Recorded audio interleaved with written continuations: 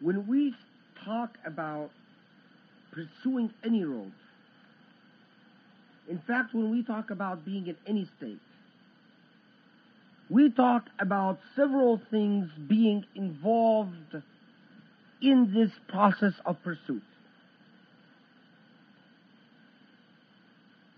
And I'll tell you how they used to express these ideas. We talk about الوجدان الطبيعي والإلهام الفطري. In other words, الوجدان الطبيعي والإلهام الفطري is your intuitive state, what you know by instinct. This is the stuff that a child knows by just virtue of what they are, or an animal knows just by virtue of what it is. الوجدان الطبيعي والإلهام الفطري, instinctive knowledge. You talk about الحواس والمشاعر, feelings, emotions, become involved in the process. 3. العقل والفكر والإدراك والخيال والحفظ. You talk about the intellectual processes, العقل والفكر, thought, الإدراك, consciousness, becoming aware of something, والخيال والحفظ, imagination and memory. All of these involve cognitive abilities. So, instinctive knowledge, feeling, rational knowledge, or rational abilities, rational not in sense of logic, but rational in sense it involves using the brain, memory, imagination, the ability to think, the ability to notice things. And as we know, all of these things vary from one person to the other. So one person notices much more than another person. One person can remember much more than another person. One person is much more imaginative, creative than another person. One person can think much more intensely and deeply than another person. Finally, the set of guidelines that you have in life. And these are the instructions that you've received. Be they from tradition, be they from culture, be they from experiences, but they're rules that you set for yourself. I will never have seconds if it is past 10 p.m. at night. That's a self-imposed rule. And it's a rule that comes from certain experiences. You might have had seconds after 10 p.m. and got a lot of gas. So you decided, I don't like that. It's not worth it. I don't want the gas. That's a guideline or rule, self-imposed. Or it might be, you simply were taught it is highly inappropriate to have, for guests to come and find your clothes on the couch. That's again a rule. It's not instinctive, and it is not emotional, and it is not necessarily cognitive. It is a rule that you've imposed. I don't want, my rule is guests should never come and find clothes on my couch. Now, when you put in the factor of Allah, and you're saying, Allah, I actively do the act of ibadah and seek your assistance, then you are actively, you want Allah in all these various 4 elements. Make my instincts true to you. Make my feelings closer to you. Make my cognitive abilities,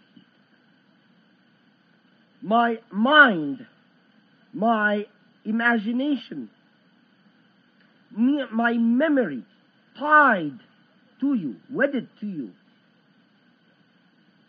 And make the rules, the guidelines that I follow come from you. It's as if each element in the Fatiha builds on the other. Because when you started by the name of Ar-Rahman Ar-Rahim, you've opened the door because you've acknowledged that everything you have is by the Rahman and the Rahim, and we already covered that. And then you acknowledge your gratitude.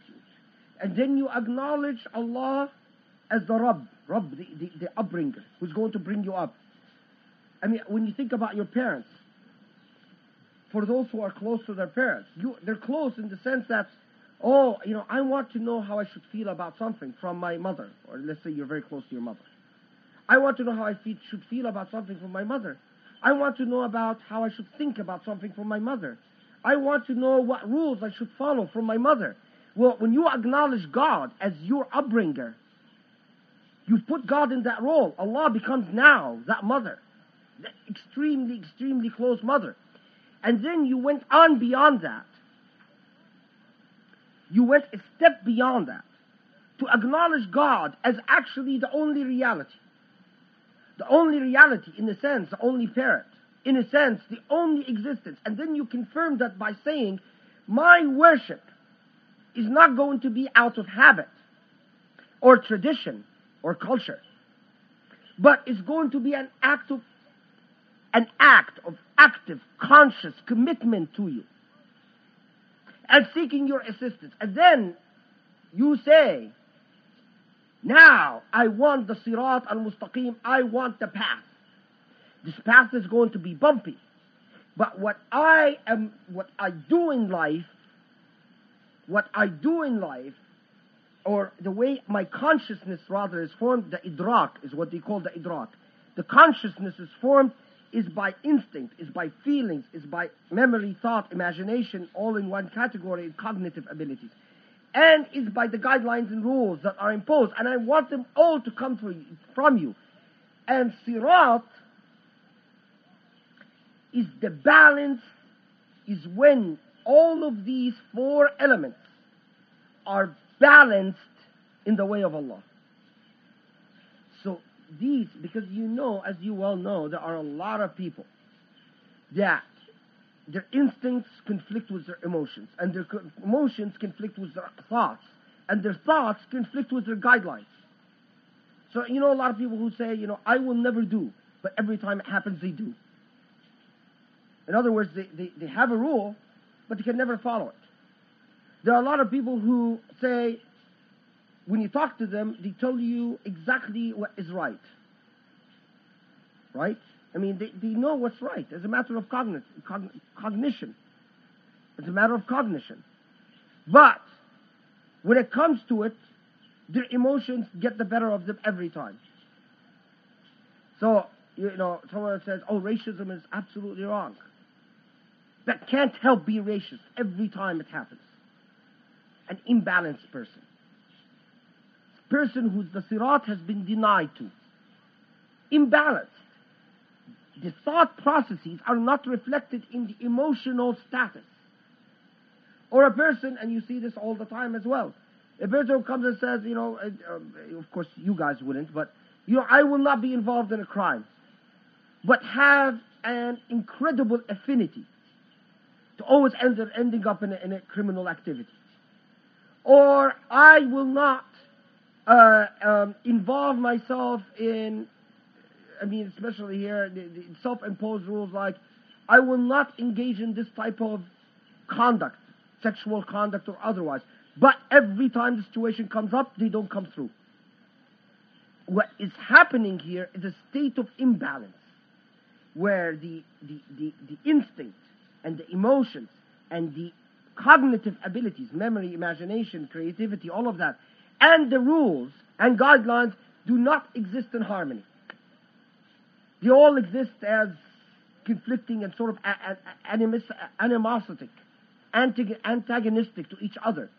And what you then ask Allah to do is, in the process of sirat, is the balance and the harmony of these elements in the way of God, from Allah, so that you can exist in a state of balance.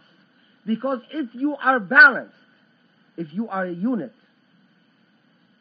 and this you'll find in Ghazali, Hamid al-Ghazali's explained in his work, and Imam Haramain al-Juwayni, is that if you are in balance, you can sustain the bumpiness of Sirat much better. I mean, imagine if I am sitting in a bumpy air flight and my body is actually formed of 3 parts, unconnected. Every time the plane bumps, I separate. My head goes one direction, my torso goes another, my legs go a third. Why? I'm not connected. But if I am connected and balanced, I stay whole, no matter what the bumps are. It doesn't mean it doesn't disturb me. It doesn't mean I don't get hurt. It doesn't mean I don't even get injured. Yes, I might. I will. But I stay whole. I come back. I stay whole. Okay. So,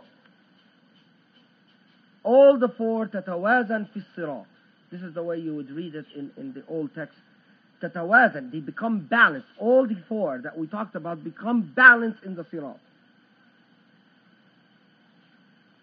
صراط الذين أنعمت عليهم. Umar wa Abdullah ibn Zubayr, the 2 companions, Umar and Abdullah ibn Zubayr, read it differently. They read it صراط الذين, instead of صراط الذين أنعمت عليهم, they read it صراط من أنعمت عليهم. Instead of صراط الذين أنعمت عليهم, they read it صراط من أنعمت عليهم. However, as a matter of tawatur, صراط الذين أنعمت عليهم is far more mutawatir than صراط من أنعمت عليهم. And consequently, I cannot say that someone who uses the qira'ah of Umar or Abdullah ibn Zubayr, their prayer is invalid. But I personally would suggest to them that they are not following the proper qira'ah. This, of course, raises, if you notice, a very important point, because if you have a Muslim praying today, and they say, Sirata man an'amta alayhim, the mosque will rise in arms and tear them apart, especially if they insist on it. While, I mean, if it has survived in Islamic sources, and people as authoritative as Ibn Ishaq and Ibn Hisham and Tabari and Qurtubi and so on, did not think themselves qualified to kill it off, I don't understand how contemporary Muslims think that somehow they're endowed with all these powers by Allah. From where? I mean, if people that were far more knowledgeable and superior to them in piety and knowledge didn't think that they're endowed with these powers, I don't understand the arrogance of contemporary Muslims of thinking that suddenly they're empowered to do what throughout Islamic history the highest ranking scholars did not think that they're empowered to do. Anyway, in other words, I would not call someone who read Sirata man an'amta alayhim kafir, or I would not say that the prayer is not accepted, but I would simply say that I disagree. It should be Sirata alladhina an'amta alayhim, the sirat of those that you have blessed. Who are those who are blessed? The question is, okay, so it begs the question, so who are they? Quran 101.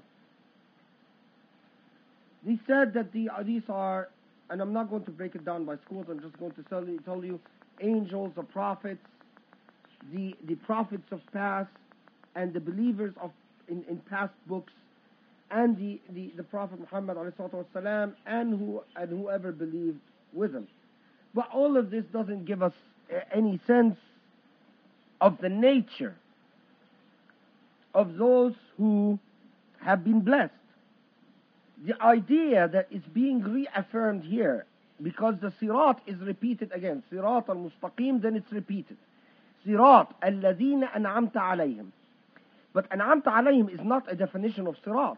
An'amta alayhim, those who have been blessed. The sirat of those who have been blessed does not define the sirat for you. It does not define the sirat, but it identifies the sirat. And that's an important distinction. Why? Because while it does not define the sirat, it tells you want to identify the sirat. Fine. Then know 2 things. One, an'amta alayhim, been blessed. That the sirat to being given the sirat, this state of balance, is a true blessing. True blessing. A gift, again, from Allah. Even if you search for it, the point in which you are given it is truly a gift, and you must never forget that. But two, it identifies the sirat. In other words, tells you, look for those who do have the balance and see how it could be done. This is very consistent with the whole notion in the Quran of learning from the signs of Allah of those who preceded us, of the past. When it keeps saying, أَلَا تَتَفَكَّرُونَ أَلَا تَنْظُرُونَ, don't you reflect, don't you examine, don't you look.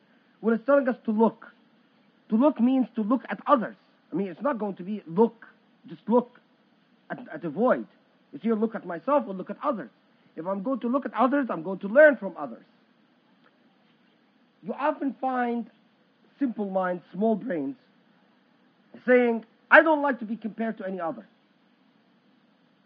You know what? It's a sign of a small brain. Oh, don't compare me to any other. Comparison, of course, is rude when you're doing it in order to humiliate a person. But learning, the essence of learning is comparison.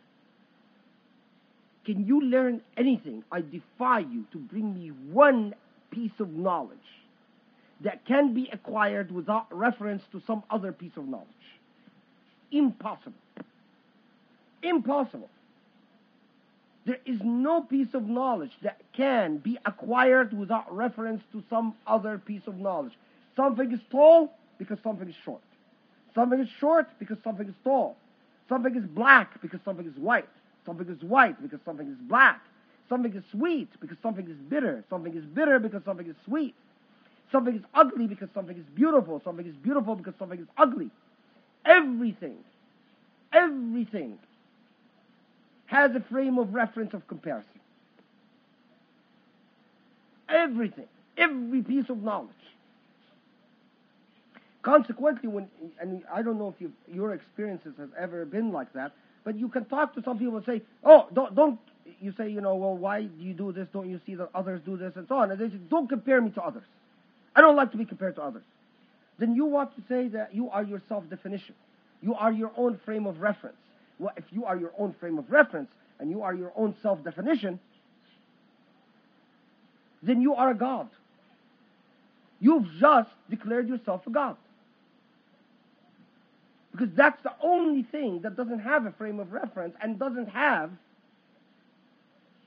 anything, and the only thing that doesn't have a frame of reference and has a self-definition. All the rest of us are defined in relation to others. In fact, now here, remember al-alameen and all this stuff? In fact, we don't exist except in reference to others. Reflect on this. Because we don't exist except for the fact that we are mashhood. We are perceived. So, in other words, we don't exist except for the fact that we are vis-a-vis others, in relation to others. Death doesn't exist unless there is life, but life doesn't exist unless there is death. And you and I, we are in the alam al-shahada, not in the ghaib. And consequently, we are mashhood. And because we are shahid, we are shahid and mashhood. We allow others to exist, and others allow us to exist. The sirat cannot be self-defined. And it cannot be self-proclaimed. And the sirat cannot be attained with, don't compare me to others. I don't like to be compared to others. This, by the way, I have to tell you, this is a point when in our own training, a lot of time is spent on it, emphasized. Because the essence of arrogance is that refusal to be humbled by others. is belief in what you are unrelated to the realities that exist.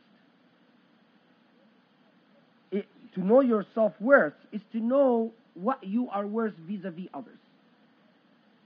You know, I tend to be more knowledgeable in this field. I tend to be less knowledgeable in this field.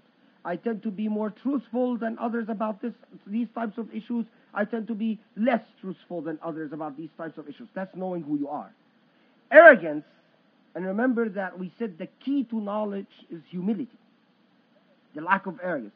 Arrogance is to define yourself the way you please, simply because you want to be, unrelated to any frame of reference or comparative base. You simply want to be, so you are. What does Allah say when Allah wants to create? Kun fayakun. Be, so it is. Right? So in fact, again, you have just declared yourself a God, because you've told yourself, kun fayakun. I am, so I am. I'm telling you, the Fatiha has the key to the rest of the Quran and in fact to life. The Fatiha is truly called the Fatiha, the opening, the key, because it is the key to existence. So An'amta alayhim tells you, I will not define the sirat. I will identify the sirat. And I will identify the sirat by telling you, compare yourself by those who've been blessed, by the balance. It puts you on the method. الذين أنعمت عليهم غير المغضوب عليهم ولا الضالين. You would be taught in Quran 101 that غير المغضوب عليهم are the Jews, ولا الضالين are the Christians. So those you've blessed, not the Christians or Jews. That's wrong. I mean, I feel comfortable saying, in my view, that's wrong. It has no basis.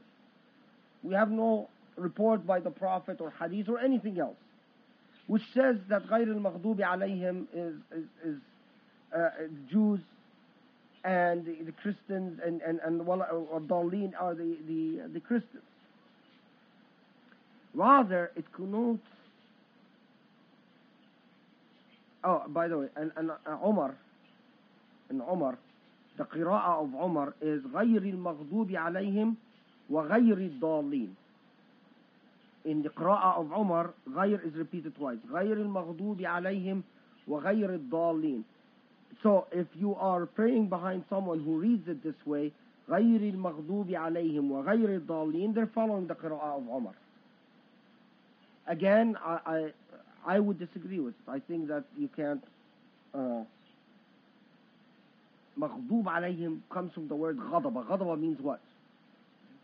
Angry, right? مغضوب عليهم, angry with. Don't make us those that you are angry with, and those that are misguided, lost. ضالين, lost. What's the distinction between the two? The ضالين, which is the easiest, are the ones that are lost because they have not been guided. No one has really shown them their way. They're lost. It might be their fault they're lost, because they simply don't want to stop and read the map. You know, like a lot of men driving in a car. No, I'll figure it out. I don't want to read the map. Well, you're lost, and it's your fault. Stop and read the map. Take the time. But they're very different than al-maghdub alayhim. Al-maghdub alayhim, those that are God is angry with. Angry with why? Because they are in a state of ingratitude. They are not merely lost, but they actively and persistently remain lost. So in other words, remember those who pray, and we said Those who pray and commit al-fahsha wal-munkar, they're not lost. They're maghdoob alayhim. They're not merely lost. They know what the way is, and they persist in violating the way. They persist in breaking the laws. Not just the laws, the technical laws, but persist in rejecting what they declare to Allah that they're going to accept. This is an act of juhud, called juhud, from jahada, ingratitude. Keep in mind this: who has lost their way and who, in fact, insists on remaining lost through their ingratitude. Because it's very different. The quality of people are very different. Then you end with Ameen. If you open your Qur'ans, you will find there is no Ameen written there, right? It ends وَلَا الضَّالِّينَ. Now, where does Ameen comes from? From the Sunnah, simply. Because of the reports that we've received that the Prophet would say Ameen. Ameen means in Arabic, and it's not, it's a word with a non-Arabic etymology, but it was used by Arabs to mean Rabbi if'al. Rabbi if'al or Rabbi la tukhayyib. Rabbi if'al, God, please do. La tukhayyib what? Do not fail us. Do not fail our hopes. La tukhayyib raja'ana. Don't disappoint our hopes. So Ameen basically is you asking God in a single word form of, please don't disappoint us. Please give it to us. In Islamic law, the disagreement is about, must the Ameen be pronounced out loud by the Imam in prayer, or must it not? So if the Imam is saying, must he say Ameen, and the rest say Walad, say Walad Daleen, and the rest say Ameen? Should it be pronounced like that, and the Imam say it with them, Ameen, or alternatively, the Imam would just stay quiet and everyone else would say it, or no one would say it, say Walad Daleen, and that's it. And then everyone would say it silently or quietly, Ameen, in themselves. And then Allahu Akbar, and you go to the rak'ah. That's the point of disagreement. Now, nowadays, because the Wahhabi Islam reads it, Waladdaleen, Ameen, and everyone replies, Ameen, that's the way it's done, and no one really knows that there is this disagreement. But in Ja'fari law, or in Shia prayers, the Ameen is not done this way. And that's a legitimate Sunni position as well. I mean, so some of the very funny things that when you find the Sunni say, oh, well, the Shias don't say Ameen, that's so how could the prayer be valid? But that's a highly controversial issue, whether Ameen should be said out loud or silent. And in fact, the majority view is that it shouldn't be said out loud. That it is, that you simply say, Walad Daleen, and go, that's it. Okay, final point about the Fatiha is the Fatiha, which, as we said, is the door, the key. The rest of the Quran. إياك نعبد وإياك نستعين. I forgot something. When it said إياك نعبد وإياك نستعين, remember, نعبد, it says worship. Before it details to you, it's actually, you could have it at the end of your footnotes, end of your notes, because it has to do with the idea of the Fatiha being the key. When it says إياك نعبد وإياك نستعين, it gives you the idea of active worship before you know the details of prayer. The details of prayer are going to come later in the Quran. But the principle of active worship is firmly established now, at the very beginning. In that sense, truly, if you think about it, the Fatiha is the key to the Quran. In fact, the key to life. The key to existence. The key to reality. the key to understanding, the key to perception. The Fatiha is a contract, a covenant between you and God, between you and Allah, every time you read it. Because guess what? You might not be aware of this, but you are making promises. You are making promises. You are saying, by your name, I thank you. Be my upbringer, and I will be this and this and that. And then you make requests. You are promising God certain behavior, and you are saying, and in return, God, I'm requesting this from you. What am I requesting, God? I'm requesting that you give me your rahmah in a specific sense. I am requesting that you show me the sirat. I am requesting that you make me a balanced and integrated human being. I am requesting that you not make me lost in this world, and I'm requesting that you not be angry with me. I am making all these requests. Now imagine this. Imagine if there is a student that comes into my office, and every time says, I promise, I promise, I promise, I promise. Can I have, can I have, can I have?